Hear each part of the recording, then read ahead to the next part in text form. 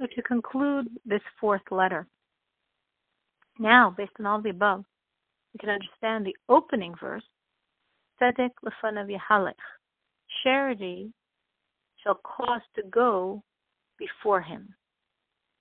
Now, shall cause to go means not that the charity is going before God, but that the charity is causing something else to go toward God.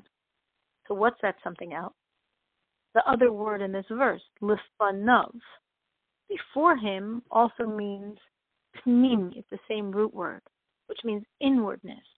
So charity causes inwardness, in our context, the inwardness of your heart to go toward God. And then as the verse continues, he sets his steps toward the ways of God. Meaning then, once the inwardness of your heart is directed toward God, you're going to serve him with all of the commandments, with the study of Torah, and all of them through this prism of the inwardness of your heart. So they're all going to ascend to God in a very different fashion than normally. Because normally, you serve God with the external dimensions of your heart.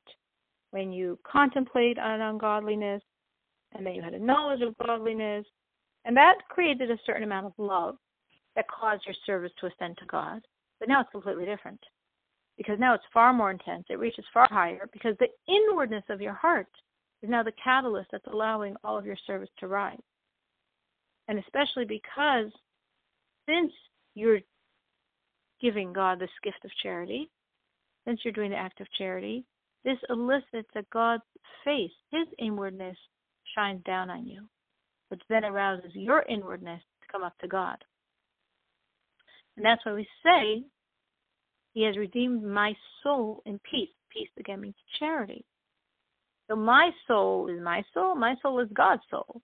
Because in our soul, there's that peace of God. So when my soul is redeemed, God's soul is redeemed. And what's causing the redemption of our soul? Charity. And this is why charity is called peace. Charity brings peace between the Jews and God. Because through charity, my soul, which is a part of God, is redeemed from the grip of evil that it was under. And is especially so with charity for the Holy Land of Israel.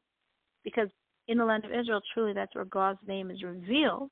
That's where God's intense focus is.